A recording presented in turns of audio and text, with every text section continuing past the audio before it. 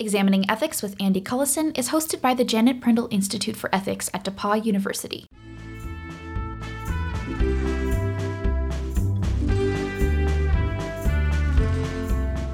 On today's episode, we tried to answer the question, is it okay to kill civilians in war?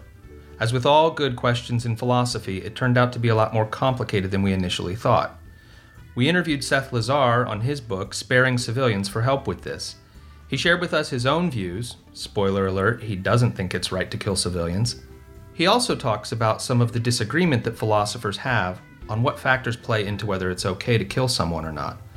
We discuss things like what it takes for someone to be a threat, what it takes for someone to be responsible for that threat, and how to weigh risking harm. Then later in the show, I sit down with our producers Sandra Burton and Christian Weishart to talk about some of the most provocative ideas raised by sparing civilians. Before we get started with today's show, here's a note from our sponsor. Oxford University Press has generously provided us the book that we are discussing on the show today. To find out more about Oxford University Press, visit them on the web at global.oup.com. Oxford University Press has kindly offered to provide you, the listener, with a 30% discount on Sparing Civilians by Seth Lazar. So to get a link for a 30% discount on this book, visit our show notes page at examiningethics.org. And thanks again to Oxford University Press for sponsoring today's show.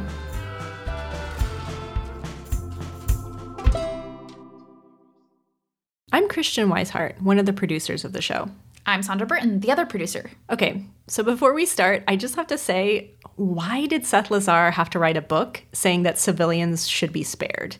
Isn't it pretty obvious that civilians shouldn't be killed during a war? Isn't that like decent human rule number one? Yeah, that's what I thought too. Sometimes philosophers do this thing where they try to prove something that everyone kind of already knows, which is a valuable practice in itself, don't get me wrong, but that's actually not what this is. One of the first things Seth pointed out to us was that in the last 20 years, politicians have been speaking more brazenly and openly about killing civilians as a legitimate military strategy. During the Obama administration, we've launched 8 times the number of drone strikes than we did under his predecessor. Right now, we have the executive branch making a claim that it has the right to kill anyone, anywhere on Earth, at any time, for secret reasons based on secret evidence in a secret process undertaken by unidentified officials. You have said you would, quote, carpet bomb ISIS into oblivion, testing whether, quote, sand can glow in the dark. Does that mean leveling the ISIS capital of Raqqa in Syria, where there are hundreds of thousands of civilians? What it means is using overwhelming air power to utterly and completely destroy ISIS. With the terrorists, you have to take out their families. When you get these terrorists, you have to take out their families.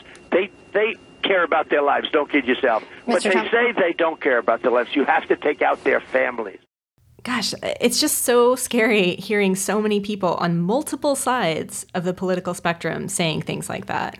Yeah, and they make answering this question kind of important. So some people try to fight against this kind of talk by arguing that killing civilians actually isn't effective, and therefore no one should do it. But according to Seth Lazar, that's not a great argument, because unfortunately, it's not really true. And to be honest, the evidence that I found was slightly discomforting, because while it would be great if killing civilians didn't work. Unfortunately, it looks like it often really does. In more recent years, there is pretty solid evidence that suicide attacks are militarily effective. The defeat, which we can probably call it a defeat, of the US and its allies in Afghanistan was in large part owing to the no-holds-barred approach of the Taliban. The notion that even if killing civilians were permissible, it would be kind of stupid, it would be irrational, I find to be wishful thinking. It's kind of like the idea that cheats never prosper. So if killing civilians can, in some cases, be a good strategy in a war or battle, that makes me feel kind of hopeless. It feels like we'll never come up with anything good enough to convince people not to kill civilians. Yeah, it means that Seth Lazar has his work cut out for him. And it also explains why he had to write an entire book explaining why you shouldn't kill civilians. So what does he have for us? Well, we'll have to start at the beginning. Have you heard of just war theory? Sure. It's about things like what are good reasons to go to war and how a military should behave during a war. It's like a theory on what is just or good and unjust or bad in a war. Yeah, it's a huge topic that we could cover for a whole year. So if you want to learn more about just war theory as a whole, check out our show notes. But today we are just talking about this little piece of theory about whether it's okay to kill civilians or not. So the person who started the modern-day just war theory movement is a guy named Michael Walzer, who wrote a book in 1977 called Just and Unjust Wars. And he really shook stuff up. And it was incredibly influential among philosophers, for sure, but also in political science departments, among international lawyers, and in particular at the military academy. So it's had an extraordinary impact. So what did Walzer have to say about killing civilians? Well, he had this very basic idea that we all start out with the right to life. Okay, rights to life and rights to liberty. These are our most fundamental rights. And in order for it to be permissible to kill us, then either these rights have to be overridden, so you have to achieve something sufficiently worthwhile to justify overriding the right, or we have to have lost the right in some way or other. We start out with a right to live, and because of this fundamental right, the only reasons it's okay to kill someone are, 1, that killing that person will achieve something really big and worthwhile, or 2, that person has lost their right to life. Am I getting it right? Yeah. Okay, so what on earth would be a big enough achievement to override someone's right to life? Well, Seth explains what Walzer meant by that. Intentionally killing innocent people who retain their rights to life could be permissible only if you're going to avert something like, the Nazi takeover of Europe. Okay, and this is the only way you can do it. Oh, so the achievement has to be something like saving millions of innocent people from an unfair invasion or something like that. Yeah, the good that you would do would have to be extraordinarily large to allow this. Okay. Now, what about the other way it's acceptable to kill someone? That person has lost their right to live. What does that even mean, losing your right to live? Well, one way to lose your right to live is if you pose a threat to others. Walzer was really big on this idea of threat, and he thought that soldiers were the types of people who had forfeited their rights to live because they pose a threat. Soldiers, regardless of what they're fighting for, pose a threat to one another. They've made themselves into dangerous men, is the way he puts it. And by posing a threat to someone else, you alienate yourself from your common humanity, was his sort of underlying idea. And that's sufficient to make you lose your right not to be killed. And that's the crucial thing there, is that soldiers, regardless of what they're fighting for, because they pose a threat to one another, lose that right. Oh, I don't necessarily like that idea, but I can see what he's saying here. So the important part of this is that because soldiers pose a threat, they lose their right to not be killed. Civilians, on the other hand, never give up their right to life under this way of thinking. So according to this theory, all soldiers have the right to be killed, and all civilians do not have the right to be killed, except in special circumstances like preventing Hitler from taking over Europe. Exactly. Now, this is where things get hairy. Over the years, lots of people have responded to Walzer, and a lot of them disagree with his idea over who can be killed and for what reasons. So what do these critics say? They basically said if a soldier is just trying to defend her home from an invading army, why has she given up the right to life? So putting it in terms of, bad guys and good guys, it's kind of how it's viewed. It's, the good guys don't forfeit their rights to be killed just by defending themselves against the bad guys. I can totally see how that's a problem. Yeah, but there's another serious problem for Walzer's view about soldiers being threats. Seth points out that sometimes soldiers aren't even a threat to others. There's a lot of research about firing rates in armed conflicts that suggests that the large majority of people who are in a position to use their weapons don't actually do so. This was true even in the Second World War. There's famous research by S.L.A. Marshall, which suggested that only 15 to 25% of American soldiers in the Second World War who could have used their weapons did so. Oh man. According to this research, most American soldiers in World War II were not threats. Right. And we have no reason to assume this just applies to Americans, by the way.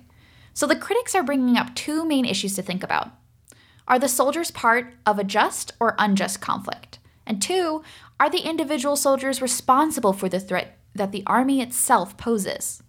So a soldier may not be responsible for the threat that his army poses because he's, for example, not firing his weapons. And man, what about soldiers who were drafted, who might not have even wanted to take part in the first place? When you actually look at most contemporary militaries, especially if you think about the ones that are largely conscript armies that involve lots of draftees, most soldiers are not responsible to any significant degree for the threats that they pose in war. They're typically acting under significant coercion, significant duress. Many of them don't actually pose threats themselves. They may indirectly contribute to the threats posed by other people. Seth actually has an analogy to help explain this. If someone else stuffs you in a cannon and launches you out, you are a significant threat. Your body can hurt people this way. But you are not responsible for that threat because someone put you in that cannon and launched you. You are just the projectile.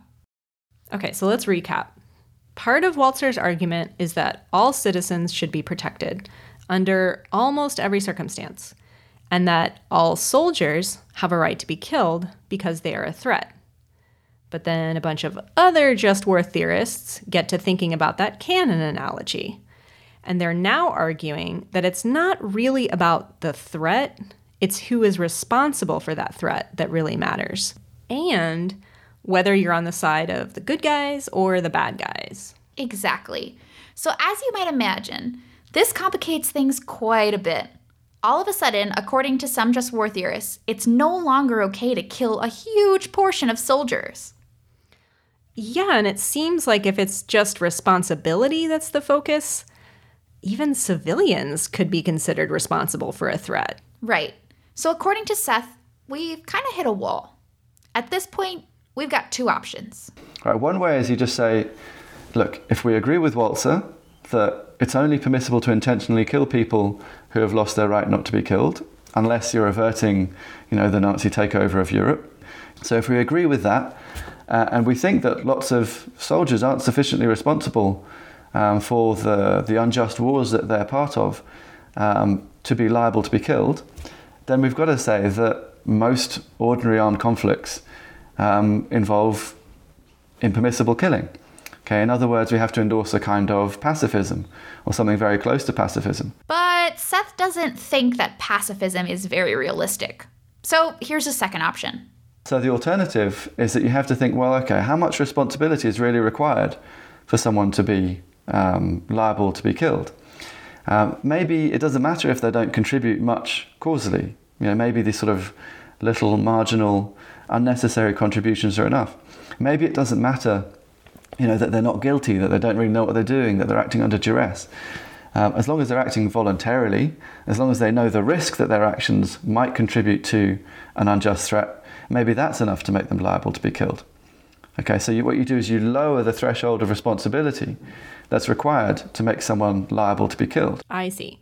So if you say all it takes is a little bit of responsibility to make it okay to kill you, then that kind of covers most soldiers. Right. But unfortunately, this lower responsibility also covers a lot of civilians. Then many, many civilians are going to be liable as well. They're going to be responsible enough.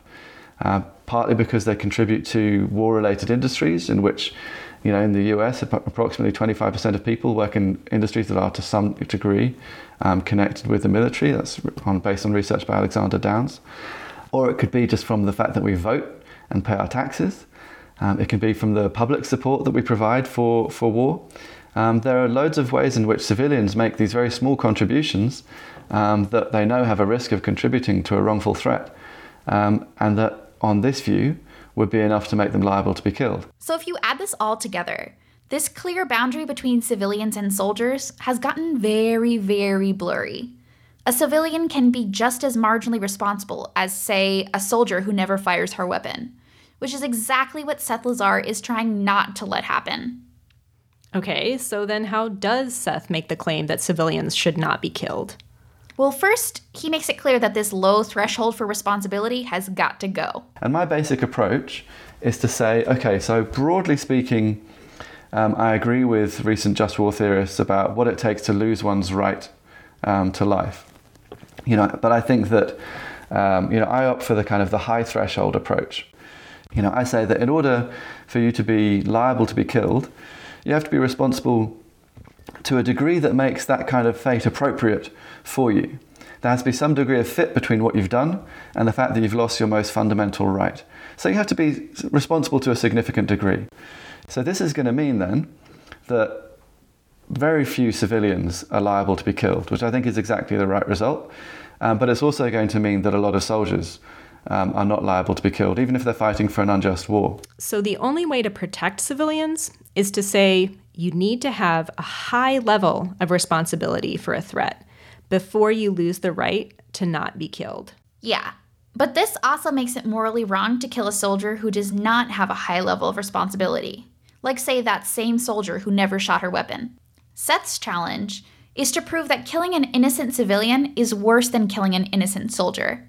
That sounds like something that would be so difficult to prove, especially after all the stuff we've just talked about. So Seth comes up with some arguments to say that killing an innocent civilian is worse than killing an innocent soldier. One piece of that is that you should never treat a human being as a tool. Right, so that's Kant's idea of you must never treat people as a mere means. You must always treat them also as ends in themselves. Go treat people as though they're part of the kingdom of ends. It's another way of putting the same idea. So using people as a means to bring about some bad result involves an especially objectionable kind of disrespect towards that person. You're treating them just like a resource in your puppet show. I can agree with that. But how does this idea relate to killing civilians? He actually gives the example of the beheading of journalist Daniel Pearl in 2002. But what kind of strikes me about that is the way that, the people who murdered Daniel Pearl, they used him as a tool in their horror show. They used him as a board to inscribe their message to the world, to sow dissent and confusion and chaos in the world. He was just a means for them. They had no respect for him as a human being. He was just being used in this way that is so deeply objectionable.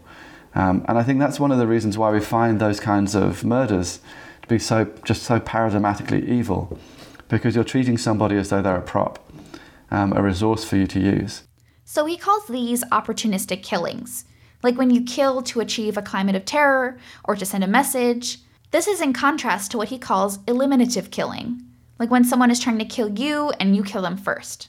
That kind of killing doesn't feel like you were using that person as a mere tool.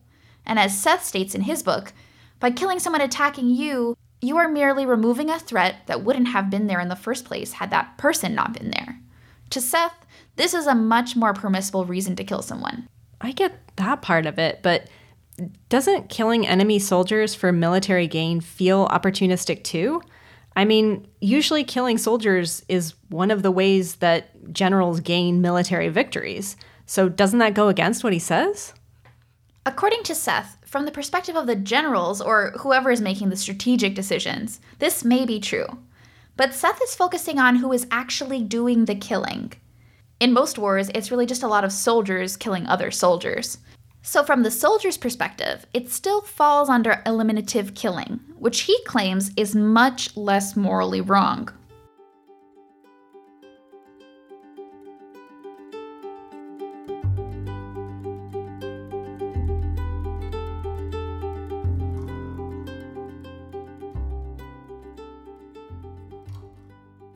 All right, folks, grab some popcorn. We're going to do another recap. So, critics of Michael Walzer argue that when you're thinking about killing, you have to think about more than just whether or not a person is a threat. You also have to think about whether that person is responsible for the threat they pose. Remember that cannon analogy. So these arguments turn out to be a problem for Seth Lazar. So he's sitting here trying to prove that we shouldn't kill civilians. And these arguments are floating around that make it seem reasonable to kill civilians because a lot of them might have some sort of responsibility. They might own stock in an arms company, for example, which means they have some level of responsibility in a conflict. So in order to make his argument that civilians should be spared, he had to add some stuff to these criticisms of Walzer's just war theory. And we've already mentioned one of the things he's added, the thing about opportunistic killing, which is one way to treat people like a means to an end. Now here's the final piece of Seth's puzzle. Risk. He says that if you kill a civilian, you're taking a bigger risk that you're killing someone innocent. Likewise, if you kill a soldier, it's less of a risk that you're killing someone innocent.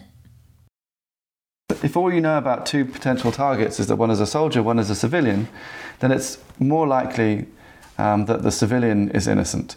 It all comes down to risk. If you kill somebody and in your action you take a bigger risk of killing an innocent person, then you wrong that person more gravely if it turns out that they were in fact innocent. Okay, and this I think is a very basic idea that that we have in ethics, that it doesn't matter only how you treat people, it also matters how your actions actually affect them. The risks that you take with respect to them also matter, and they matter independently. So what he's saying is that killing a person who still has their right to not be killed is a harm you've caused that person. And taking a risk with a person's life, or in other words, not being sure whether a person is innocent or guilty, but killing them anyway, is a second, separate harm. Right. But can you explain why this risk is a separate harm? So what if the person is guilty, but you just weren't sure about it? Well, Seth said, if you don't know that they are guilty, if you're unsure, the risk you take with their life is actually a lot like using them as a means to an end.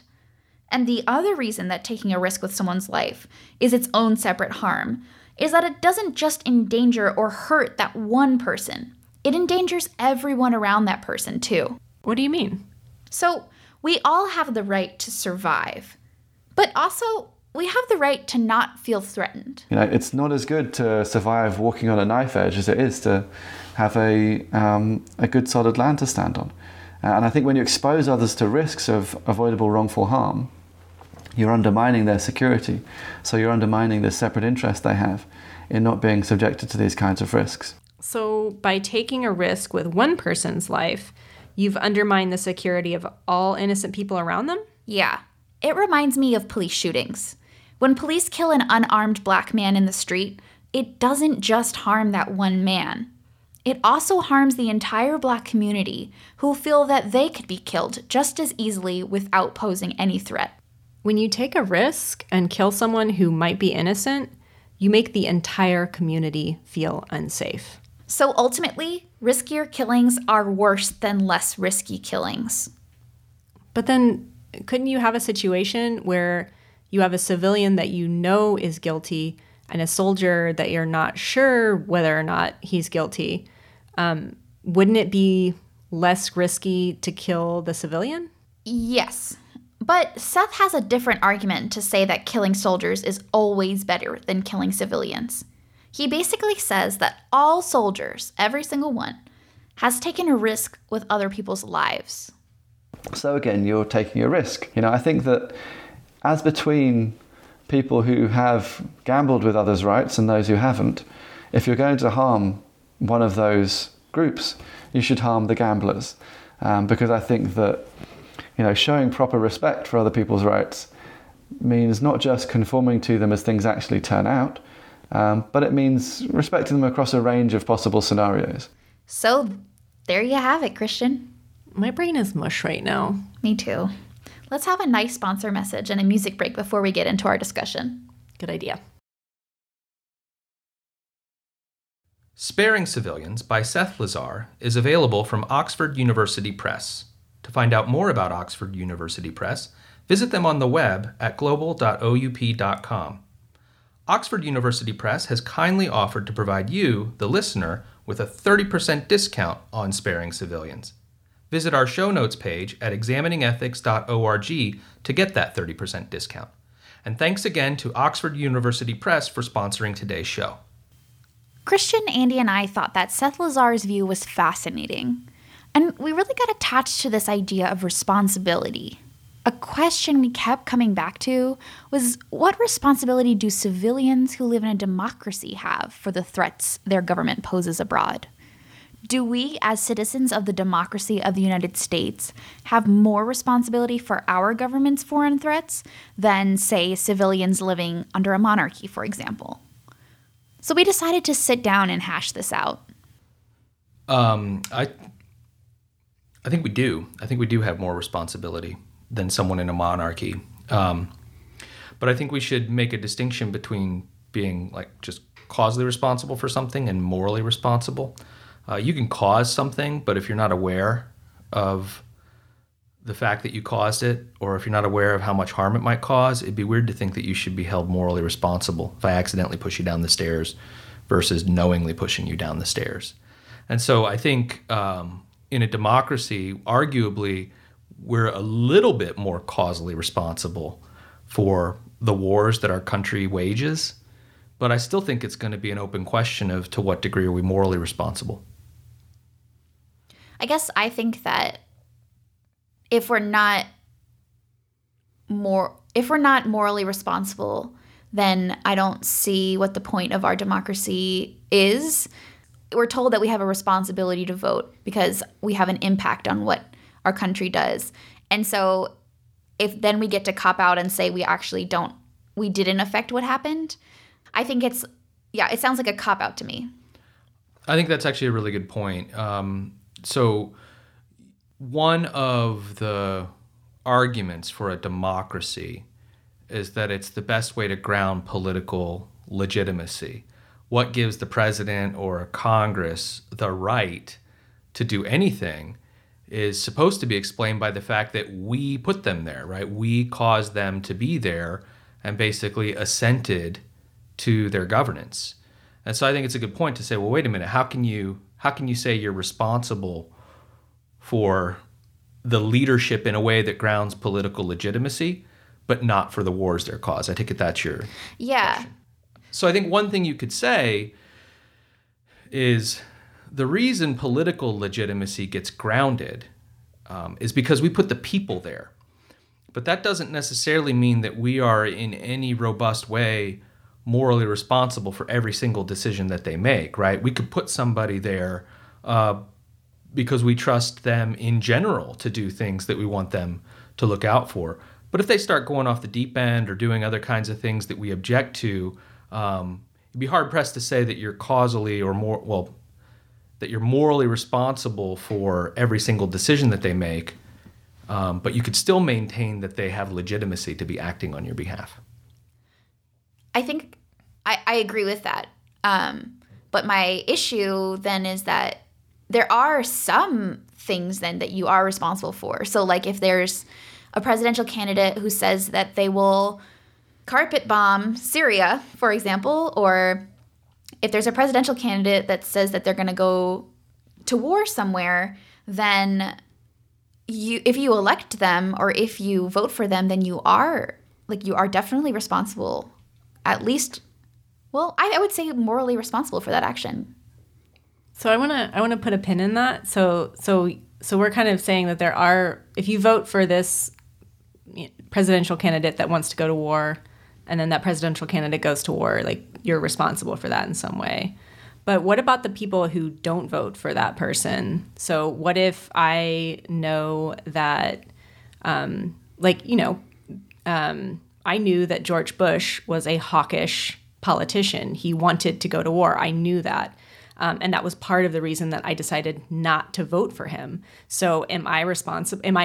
Because I still live in this democracy, like, am I still responsible for, the Iraq war?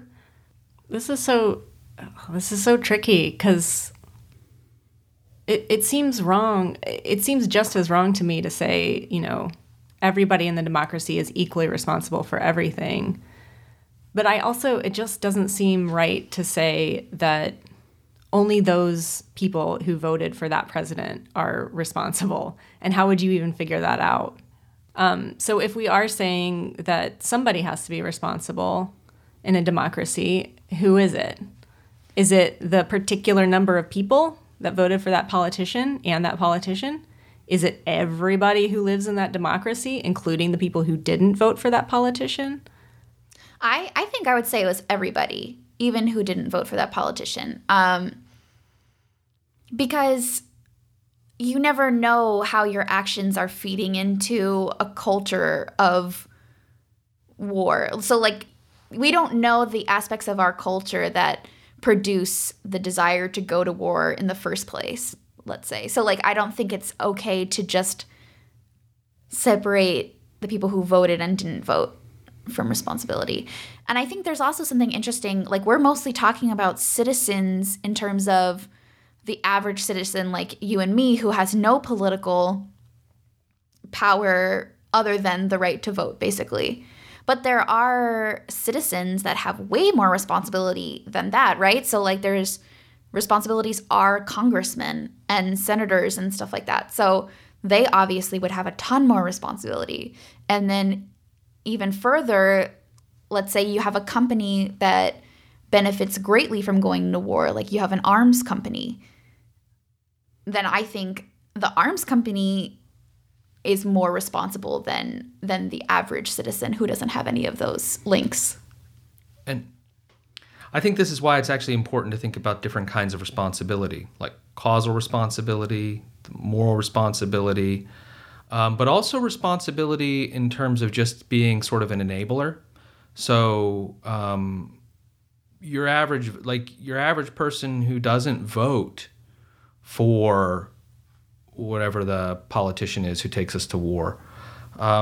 There's an interesting question if you live in a free and open society that's a deliberative democracy, did you do anything to persuade people not to? Did you participate in the political process in a robust way?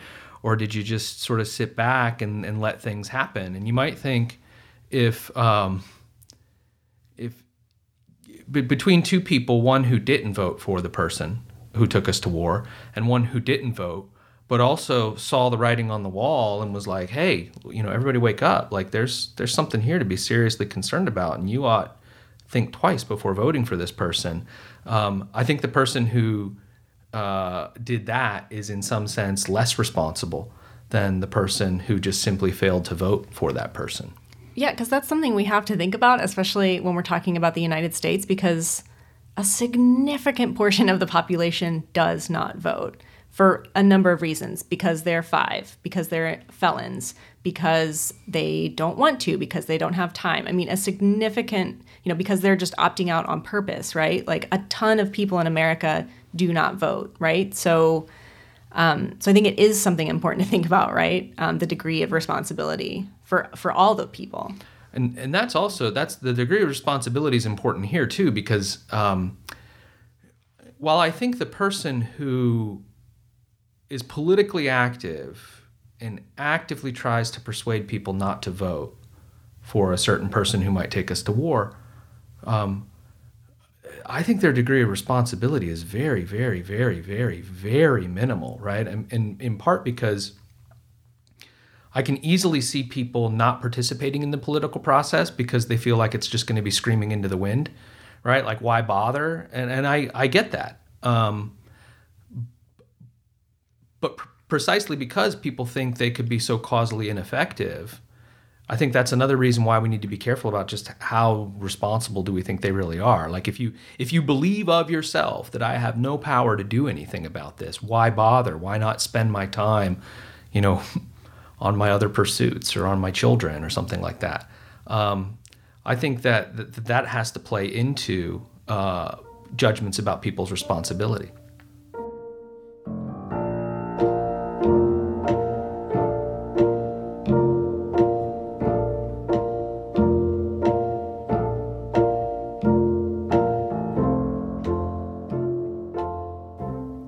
So the depressing thing about all of this, and the thing that surprised me the most, was that Seth Lazar even had to write this book at all. It just seems like common sense to say that we shouldn't kill civilians. But given our current political climate and the conversations around it, I guess it is a necessary thing. Yeah, it definitely seems like it is. I think I surprised myself with how quickly I felt like the only answer was pacifism in this. Because if soldiers are sometimes not responsible, and most of the time not even threats, then I kind of just give up on this whole system we have going on right now.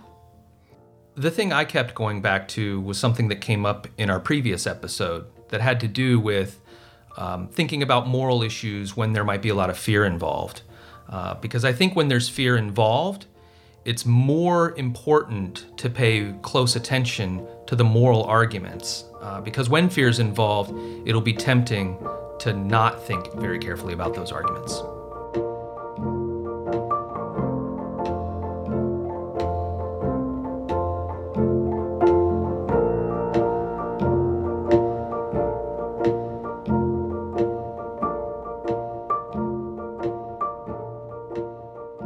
Before you go, we're hoping to hear from you for an upcoming episode.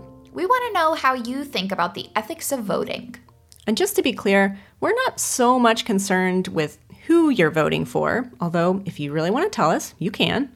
We just want to know what you think about voting itself. So please call us at 765-658-5014 and leave a 1 to 3 minute voicemail and tell us how you think about voting. And we promise this is definitely the right number. If you don't know where to start, you could tell us. Do you think everyone should vote? Do you think it's okay to vote for someone you know has no chance of winning the election? What do you think about people not voting because they don't like any of the candidates? That's just some stuff to get you started. We're interested in anything you think about how people should vote in our version of democracy. Again, the number to call and leave a 1 to 3 minute voicemail is 765-658-5014. You can find these instructions on our social media as well. Thanks so much. We can't wait to hear from you.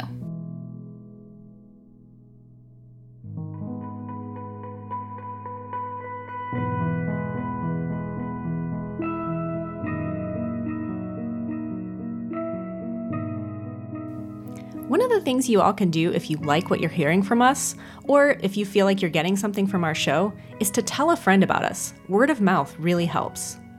You can also help us out by rating us on iTunes, even if you don't use iTunes to listen to the show. You can subscribe to the show on iTunes, Stitcher, or your favorite podcast app. Thanks for listening. If you'd like more information about the topics we've discussed today, visit our show notes for this episode at examiningethics.org. When you visit, be sure to sign up for our newsletter. You'll be entered into our monthly book giveaway. For updates about the podcast, interesting links, and more, follow us on Twitter at Examining Ethics. No? That was good, except that you laughed when you said "and," because you were laughing about War! Dad's distraction.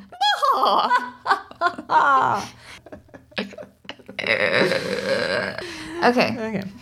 Should I just do that whole thing? I think you're good from "and."